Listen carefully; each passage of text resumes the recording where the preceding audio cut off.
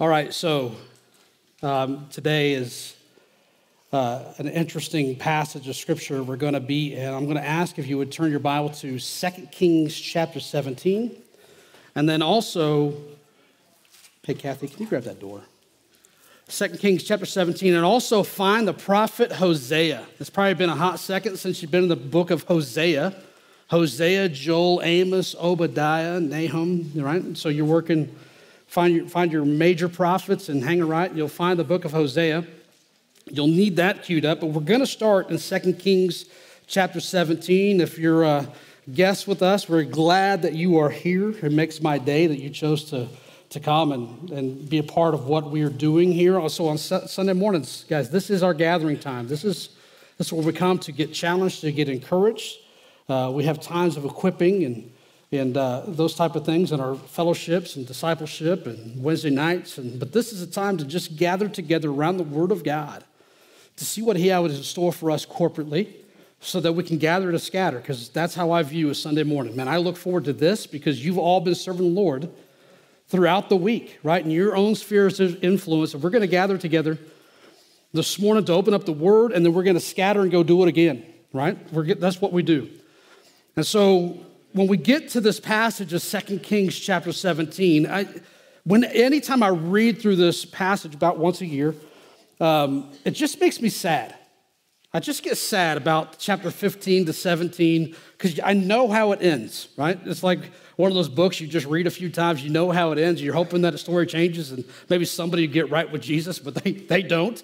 And it's just a sad, sad story of the nation of Israel just on a downward spiral, and it lands them in apostasy. And just a couple questions I have to maybe just get us going, to get us thinking. Do you know of anybody in your life, someone that you know used to be so faithful to the Lord, walking with the Lord, and now they're so far away?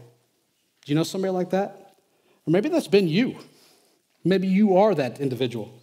Or, man, I just know that we are in the last days. And man, does the state of the church bother you? I mean, it does me. I mean, I just look at, I understand the days and the times, and we're in the Laodicean church age, but man, the state of God's church, the body of Christ, is in a downward spiral to apostasy. And man, it just breaks my heart. And when you turn to 2 Kings chapter 17, I'm going to ask if you would look at verse 7. And I'm going to state an obvious thing, right? So here's your first point for study. God's people are not always faithful to serve the Lord. Did you know that? I know that's like you came to church to hear that. Right? God's people are not always faithful to serve the Lord. And so the sermon title I have for us today is to call on us to be faithful amongst the unfaithful. Because we got to get this on the surface. We got to just get this out now. People are not always interested in serving the Lord. And I got news for you. There are people in this room today. There's people watching online that aren't necessarily interested in serving the Lord. But are you willing to be one of the faithful in the midst of the unfaithful? That's the question on the table. And so the first point I have for you is that God's people are not always faithful to serve the Lord. And so 2 Kings chapter 17, and this is on the heels of a whole lot of stuff that happens in chapters 15 and 16, and the beginning of chapter 17. If the Lord allows, maybe we'll cover that next week, but I really believe this is the message that God has for us. So look at verse 7. 2 Kings chapter 17 and verse 7, and I want you to be mindful of what's happening here with the nation of Israel, those 10 tribes to the north, and how they're following away. They're separating themselves from the Lord, and they are in a downward spiral that's going to lead them into complete apostasy. Verse 7.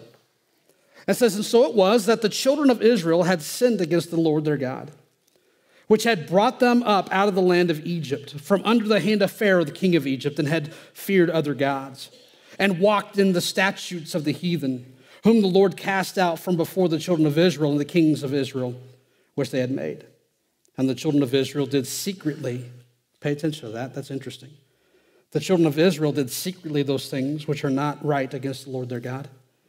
And they built them high places in all their cities, from the tower of the watchman to the fenced city. And they set them up images and groves in every high hill and under every green tree. And there they burnt incense in all the high places, as did the heathen whom the Lord carried away before them, and wrought wicked things to provoke the Lord to anger. And check this out.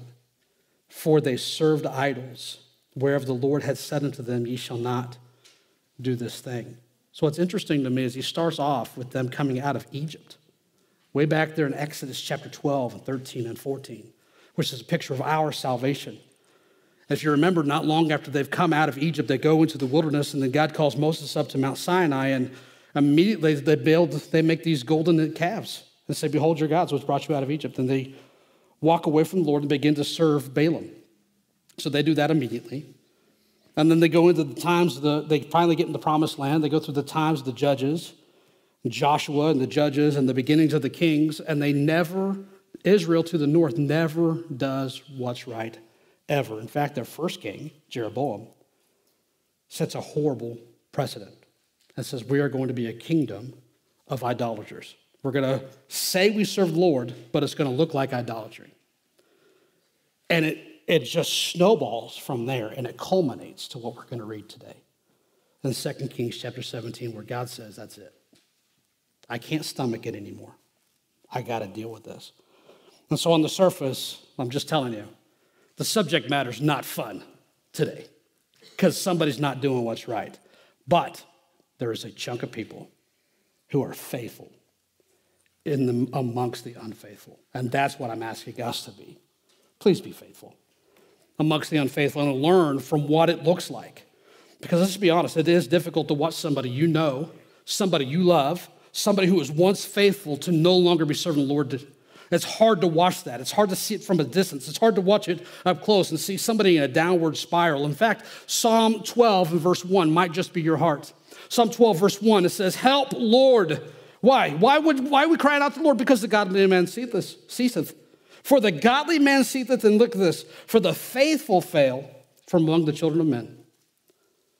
That should be our heart right now. We live in the Laodicean church age. We are in the last days of the last days. This is the last church age before the Lord calls the rapture of the church. The Lord calls us out, right?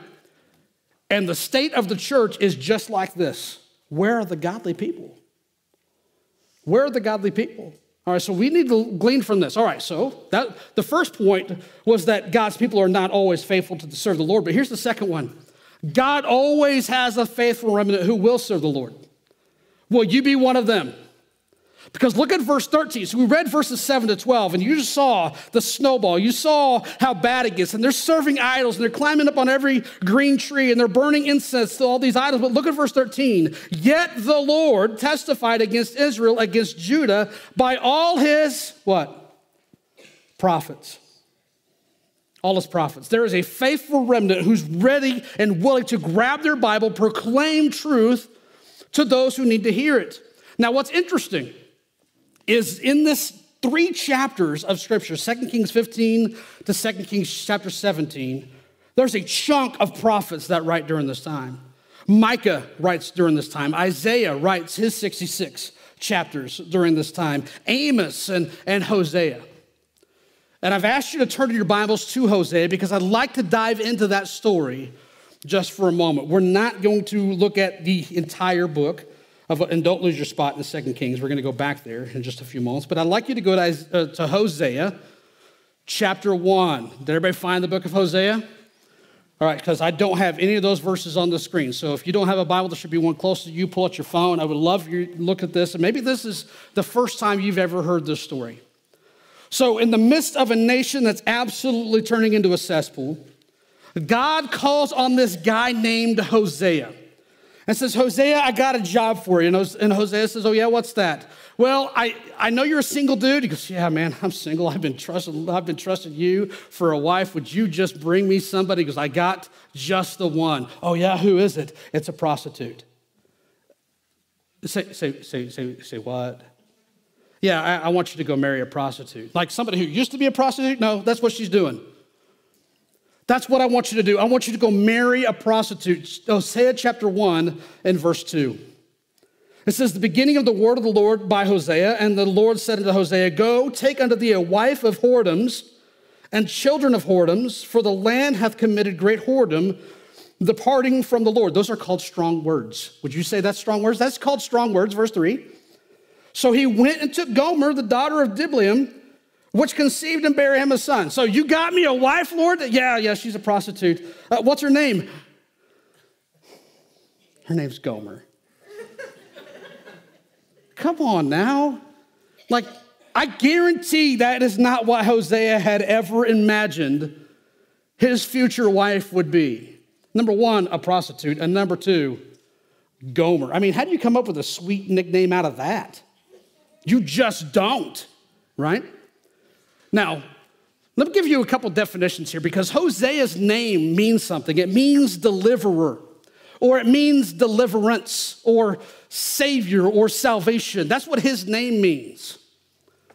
And so God calls out this guy named Deliverance, this guy named Hosea, and says, I want you to get married. I want you to get married to this woman, and she's a prostitute, and her name is Gomer. Well, what does her name mean? It's got to mean something good. Well, her name means come to an end. Like it's finished. And by the way, this is, sometimes when things end, that's a good thing, but this is in a connotation of something bad, right? You ever been to one of those plays or concerts or whatever, and everybody's clapping, not because it was good, but because it's over, right? Kind of one of those settings. This is Gomer. Her name means it's over. That's what her name means. Wait, look at my sweet little girl. What's her name? It's over. Oh, okay. Whew.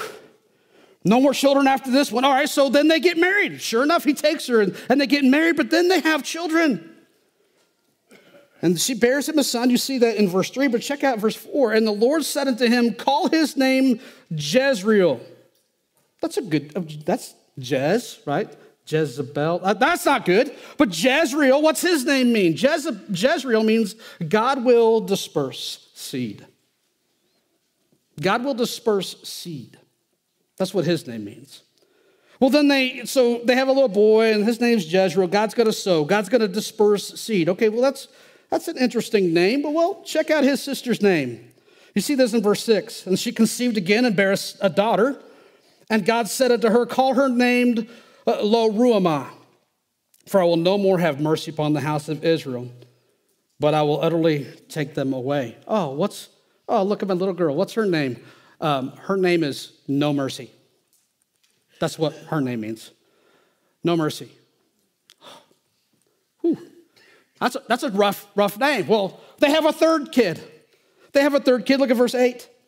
Now, when she had weaned Lo-Ruhamah, she conceived and bare a son, and then God said, call his name Noemi, for you're not my people, and I will not be your God. Whew. Hey, what's Noemi's name? Well, his name means not my kid, not my people. Can you imagine being born? Hey, what's your name? Not my kid. Woo! That might fit in Southeast Kansas, you know what I mean? That might fit anywhere. I mean, whew, you never know. Well, it's not my kid. Lo-Ami, these people have to carry these names because God ordained that this is what their names are going to be. Well, sure enough, they have these kids and they settle in a nice little home life, but inside of Gomer is that former girl, right? She's a prostitute at heart.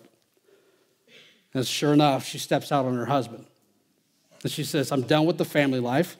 I'm going to leave my wife, I'm going to leave my kids, and I'm going to go do my thing. Look at chapter 2. So God tells Hosea to plead with his wife to stop cheating on him. And so he did. Verse 2. He says, plead with your mother. So he grabs his kids. He says, would you just plead with your mother, plead? For she is not my wife. Neither am I her husband. Let her therefore put away her whoredoms out of her sight and her adulteries from between her breasts. All right, well, keep reading. Check out verse 5. For their mother had played the harlot. She that conceived them hath done shamefully. For she said, here's what it was in her heart when she steps out on her husband. I will go after my lovers. After what? My lovers. That giveth me my bread and my water and my wool and my flax and mine oil and my drink. It's all about her.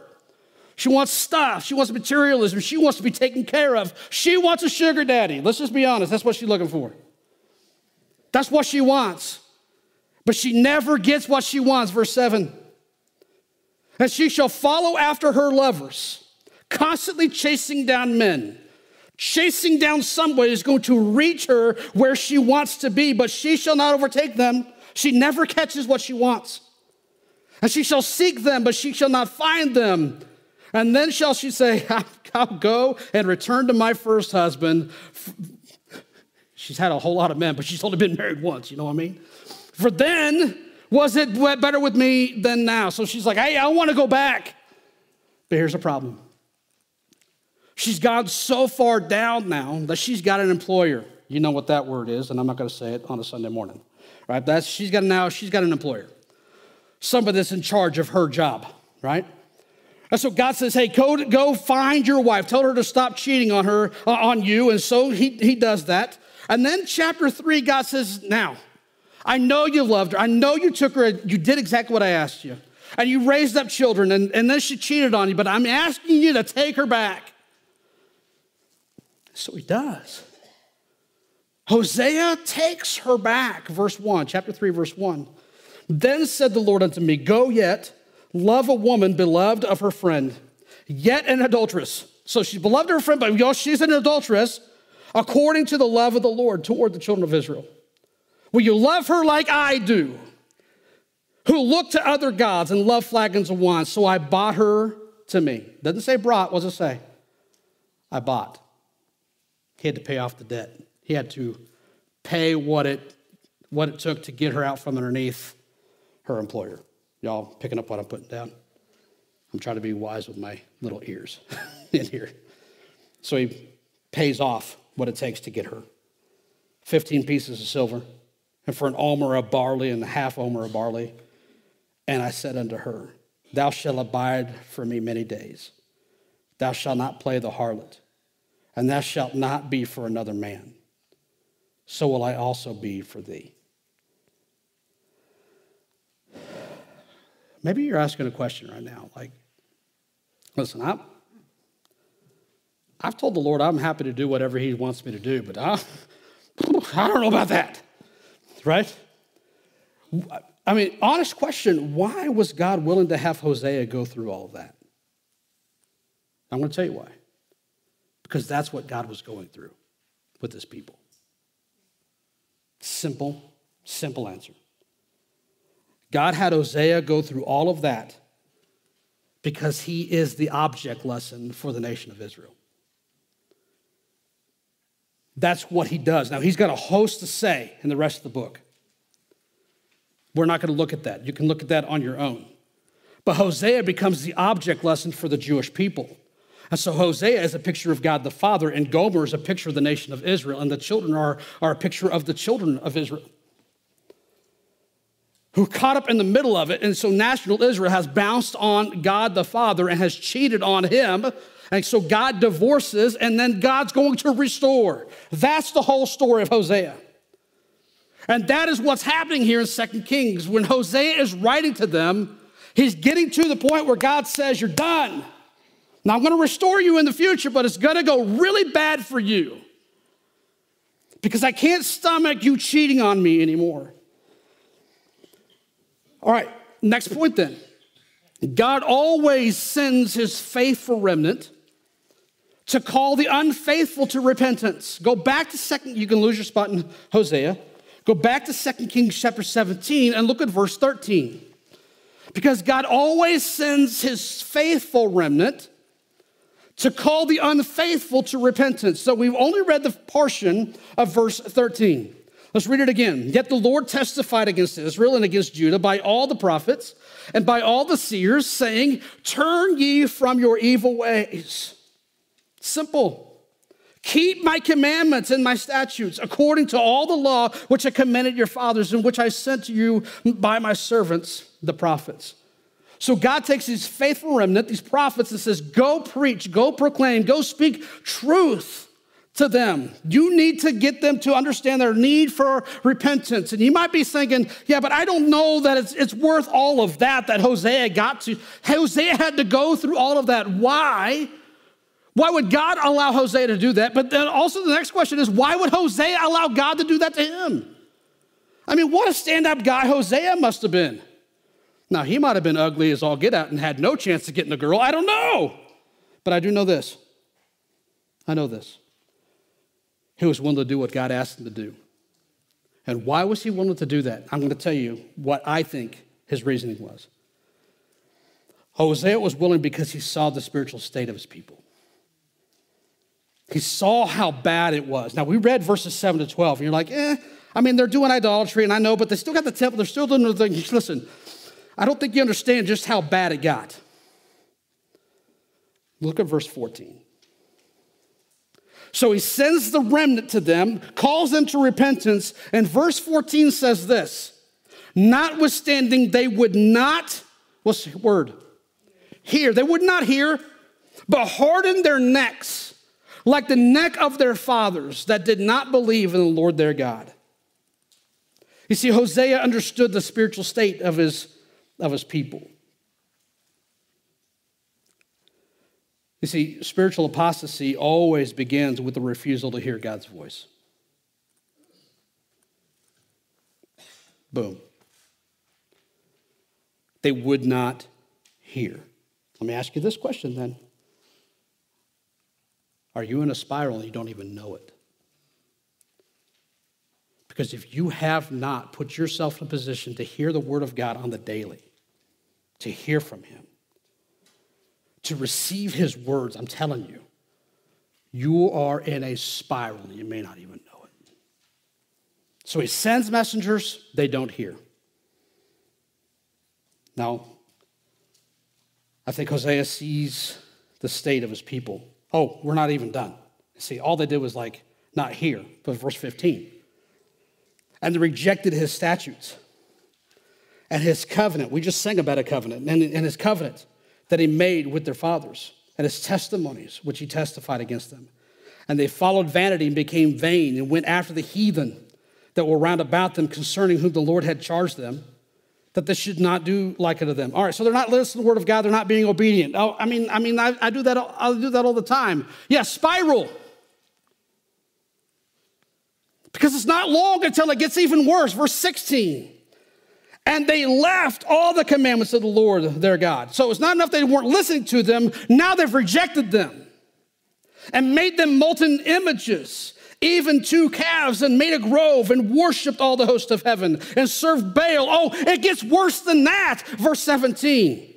And they caused their sons and their daughters to pass through the fire. They are giving living sacrifices of their own children to false gods.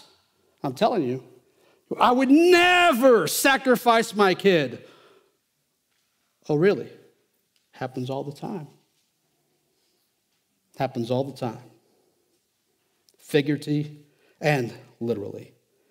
And used divination and enchantments and sold themselves to do evil in the sight of the Lord to provoke him to anger. Why would Hosea marry a prostitute? Why would he have children with her knowing she's going to cheat? Knowing she's going to go sell herself. Knowing that he's got to go rescue her from whatever that must have been like.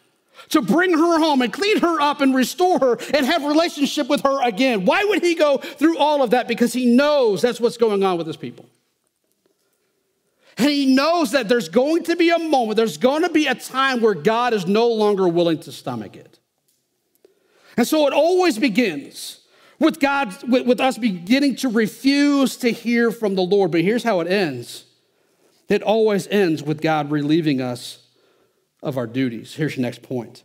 God will always judge the unfaithful for refusing to be faithful. You see, there's a point where God just says, I'm long-suffering, I'm long-suffering. Mason was just talking about this. I'm long-suffering, I'm long-suffering. In fact, 2 Peter chapter 3, I think it's verse 9 to 12, 9 to 15. The long-suffering Lord is salvation. He's providing you opportunity to get right. But notice what it says here in verse 18. Therefore, the Lord was very angry with Israel and, what's the next word? Removed them. You're disqualified. Disqualified from your role. Disqualified from your place. I'm removing you from the land. Oh, verse 19. Also, Judah kept not the commandments of the Lord their God, but walked in the statutes of Israel, which they had made. And the Lord rejected all the seed of Israel and afflicted them and delivered them into the hand of spoilers, that's the king of Assyria, until he had cast them out of his sight. You see, Hosea knew the state of his people. Hosea knew that God's cup was getting full of wrath, and there's going to be a moment where he has to pour it out. Hosea was willing to do whatever it took to be the object lesson, to speak truth and to live truth, so that maybe, just maybe, somebody would get right with the Lord. So when I'm telling you to be faithful amongst the unfaithful, that's sometimes what it looks like, to do crazy stuff for the Lord. All right, so let's bring this down then, because we have to allow Hosea and the nation of Israel to become the object lesson for us. Because it's easy to look and go, man, that nation of Israel, would they just not get it right? Well, how about the church, man? How about us? We got to get it right too, because we're not exempt. And so, next point, what can I do? Because I don't want to be someone caught in a downward spiral. Praise the Lord. I hope that's your response. What can I do? Because I don't want to be like that. I don't want to do that. I don't want that to be me. Remember how it begins? A spiral, downward spiral into apostasy always begins with not hearing the voice of the Lord. So let me give you Revelation chapter 3 and verse 20. During that Laodicean church age where Jesus is no longer in the church, he's on the outside of the church. What's he saying? He says, behold, I stand at the door and knock. If any man hear my voice. Right there. Now, every church that God deals with in chapter 2 and chapter 3 of Revelation, God deals with them entirely as a group. But the Laodiceans, he calls them out individually. This is an individual call to you. This is an individual call to me. Behold, I stand at the door and knock. In other words, Jesus is saying, I'm not even welcome in my own church. And I'm knocking, and I have something to say to you. And I'm knocking, and I'm on the outside going, hello. I would love to come in with you. I would love to have a relationship with you. Would you open the door? And I will come into him. I will sup with him, and he with me. So what can I do? I would say heed the voice of God. Put yourself in a position to receive from the Lord, to hear his voice. Just start there. If you're not reading on the daily, start there. If you're not hearing from the Lord, start there. Because individually, I'm just telling you, individually, there are a host of believers who are in a downward spiral of apostasy because they're departing from their faith. 1 Timothy chapter 4 and verse 1. Now the Spirit speaketh expressly that in the latter times, hello, that's where we live, some shall depart from the faith. Well, why would they do that? Because they gave heed to seducing spirits and doctrines of devils. They stopped hearing the voice of the Lord and started listening to some Yehu. Right? Somebody else. They started listening to their own thoughts. They started listening to something else. They departed from the faith. That happens on an individual level, but man, I'm telling you, it also happens on a corporate level. And look what God says about this church. Revelation chapter 3 and verse 16. So then that thou art lukewarm and neither cold nor hot, I will spew thee out of my mouth. All right, so corporately, the body of Christ, I mean, not just HBC, I'm talking about the corporate body of Christ. We are on a collision course with Laodicea and its ultimate removal. Just like God took the nation of Israel out, just like God takes the nation of Judah out, God is going to do the exact same thing with the church. Now, I'm going to say a hard saying. This is very hard. We are a dispensational church. We believe that God functions dispensationally throughout time as he deals with his people. How God deals with Adam and Eve in the garden is completely different than how God deals with us today. Right? In the Old Testament, the Spirit of God came upon men and left men. In the New Testament, the Spirit of God indwells men. We are sealed with the Spirit. Praise the Lord. But in every dispensation, God has a steward, gives them a responsibility. Here's what I want you to do. Every dispensation has somebody who's in charge of that responsibility, and every single dispensation, that steward fails. And at the end of that dispensation, God removes that steward and installs a new one. Okay? We as a church, not just HBC, corporately, the entire body of Christ, we are in what's called Laodicean church age, the end of this dispensation, the church age. And God will hold us accountable, and he will remove us. That's called the rapture of the church. Now, time out. Is it wrong to look forward to the rapture of the church? I don't think so. I think that's kind of cool. I mean, isn't it kind of cool? But at the same time, understand it's God's judgment. The rapture of the church is God's judgment saying, okay, you're done. Get out of the way. I need to get right back to my bride, Israel.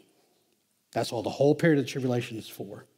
The second coming of Christ, all of that, the millennial reign, it's all about getting Israel restored. It's Hosea chapter 3.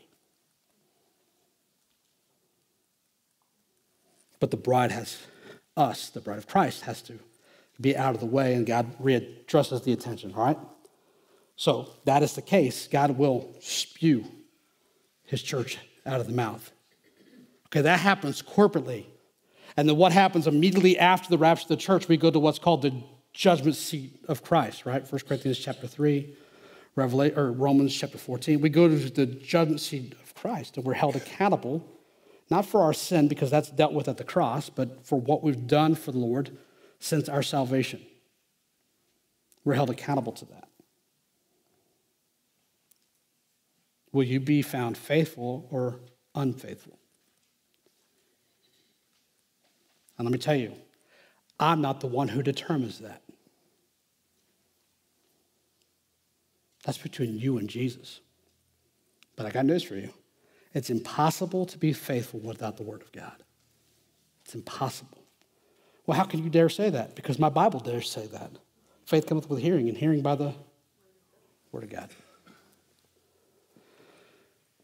So what can I do? Because I don't want to be someone caught in a downward spiral. But here's the next question. What can I do? Because I don't want to watch someone caught in a downward spiral. Maybe you're thinking, Tony, I'm in the Word. I'm memorizing Scripture. I'm discipling. I'm engaged in ministry. Praise the Lord. Be faithful amongst the unfaithful. Praise the Lord.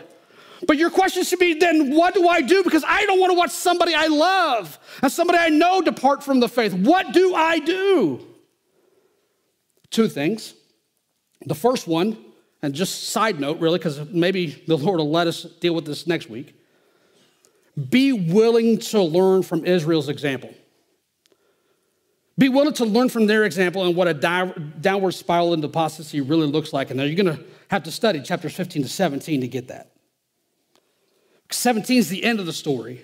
And maybe, just maybe next week we'll be like Paul Harvey and get the rest of it. Right? The rest of the story. Some of you are old enough to know what I'm talking about. Some of y'all, find YouTube. You'll find it. Second thing, though. So what do I do? Yeah, be willing to learn from their example. This is the big one. Be willing to be used by God to minister the word to others. Simple. Be willing to be used by God to minister his word to others. And you might be thinking, because this is what I would be thinking too, but you don't understand. I'm not a pastor. I'm no Sunday school teacher. God can't use me. Be careful when you say things like that. But God can't use me. Oh, really? Tony, you don't understand. My marriage is a wreck. My marriage isn't right. Okay, then. He used Hosea, didn't he? He used a married man whose spouse made him feel like he should have stayed single. Maybe that's where you are. My marriage isn't right. God can't use me. He used Hosea. Maybe you're thinking, well, you don't understand. My heart's right, but I just don't know that I'm ready. I don't know that I'm prepared. I'm broken, but I just don't know what to do. God used Micah. He used a man who was broken and was praying to God for the spiritual state of his people. Micah chapter 7 and verse 1. Micah chapter 7 verse 1, and this is what Micah said, woe is me. Woe is me, for I am as when they have gathered the summer fruits, as the grape leanings of the vintage. There is no cluster to eat. My soul desired the first root fright. And it goes, woe is me. There's a time of gleaning and a time of harvest, and I see nothing. Micah's brokenhearted for the state of his people. Micah chapter 7 and verse 7. Therefore, I will look unto the Lord. I will wait for the Lord of my God's salvation. My God will hear me. Tony, God can't use me. We need prayer warriors. Don't we? Tony, I'm just not prepared. I haven't got the goods. Okay, pray. Beseech the Lord like Micah. Tony, I didn't grow up in church. I don't even know all of my books in my Bible. Yeah, me either. I remember sitting in church right after I got saved, and I couldn't tell you where the book of Matthew was, and I'm looking at the table of contents. Maybe that's you. Praise the Lord, I'm glad you're here, because that was me just a few years ago. Well, God took a guy like that and used him. His name is Amos. He's a man with no spiritual background whatsoever. Look what Amos says in Amos chapter 7, verses 14 and 15. It says, then answered Amos and said to Amaziah, I was no prophet, neither was I a prophet's son. In other words, there's no spiritual background in me whatsoever. But I was a herdman. I took care of the sheep and gathered sycamore fruit. I was like a farmer. And the Lord took me as I followed the flock. And the Lord said unto me, go prophesy to my people Israel. Well, I ain't nobody. This isn't in my heritage. This isn't in my background. God still wants to use you. Maybe your name's Amos. But he used a guy named Isaiah. Now, Isaiah gets a lot of attention because he writes a really long book full of application. It's an amazing book. But he uses Isaiah. And maybe you're thinking, yeah, but what if I do this and I pour my guts out and there's no one's going to listen to me? I mean, who would listen to me? Well, I don't know if this is comfort or what, but check this passage out. Isaiah chapter 6, verses 8 and 9. Also, I heard the voice of the Lord saying, whom shall I send? And who will go for us? Then said I, here am I. So God's speaking and says, who's going to go? And Isaiah says, hey, I'm your man. I'm your huckleberry. I'll do it. Verse 9, and he said, go and tell this people, hear ye indeed, but understand not, and see ye indeed, but perceive not. I don't think that's exactly what Isaiah was thinking, right? Hey, who's going to go? I'll go. Okay, do it. But I want you to speak, and I want you to do all that. Just know that they're not going to perceive, and they're not going to understand. Okay, yeah, but I'm willing to do that, I guess, but yeah, how long? How long is that? I mean, that's not the ministry I'm looking for. I kind of want people to listen to me. That's really not the ministry I'm kind of, can I draw again, like go fish? I want to do something else. I want to redraw my cards, and no, God says this in verses 11 and 12. Then said I, Lord, how long? And he answered, until the cities be wasted without an inhabitant, and the houses without man, and the land be utterly desolate, and the Lord have removed men far, far away, and there be a great forsaking in the midst of the land. Oh, that's encouraging. Isn't it? That's really encouraging. I came to church for that. Yeah. I came to church for that.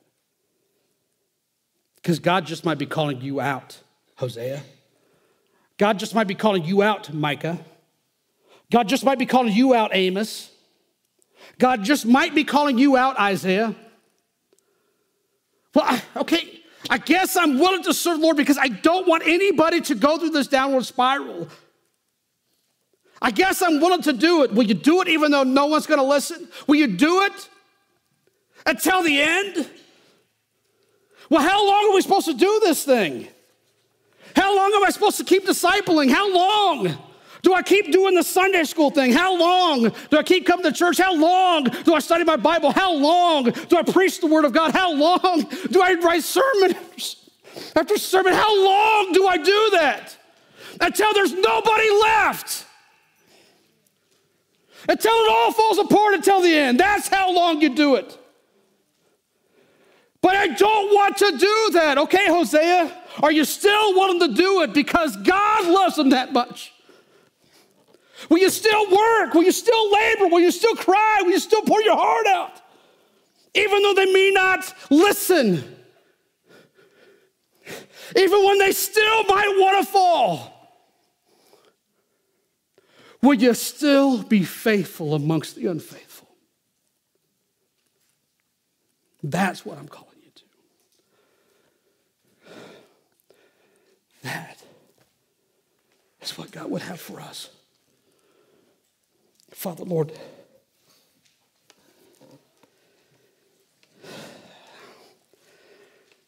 this message wrecked me. It tore my heart.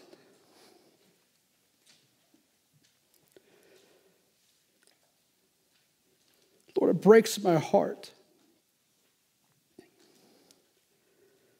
to watch people fall away from you.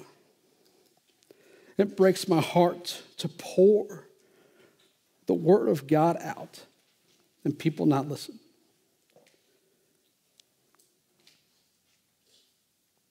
But Lord, I pray that not just me, but all the faithful remnant in the room will not be discouraged by this, but to be encouraged. Lord, that we're willing to be faithful amongst the unfaithful. When it seems like everybody else is going into apostasy, Lord, we will stand and we will obey and we will do what is right to the last man. Lord, we know how the story ends. We know how the book ends. Lord, we know that it ends with our removal. May we be not the cause for the removal. May we be faithful amongst the unfaithful. In the name of Christ I pray. Amen.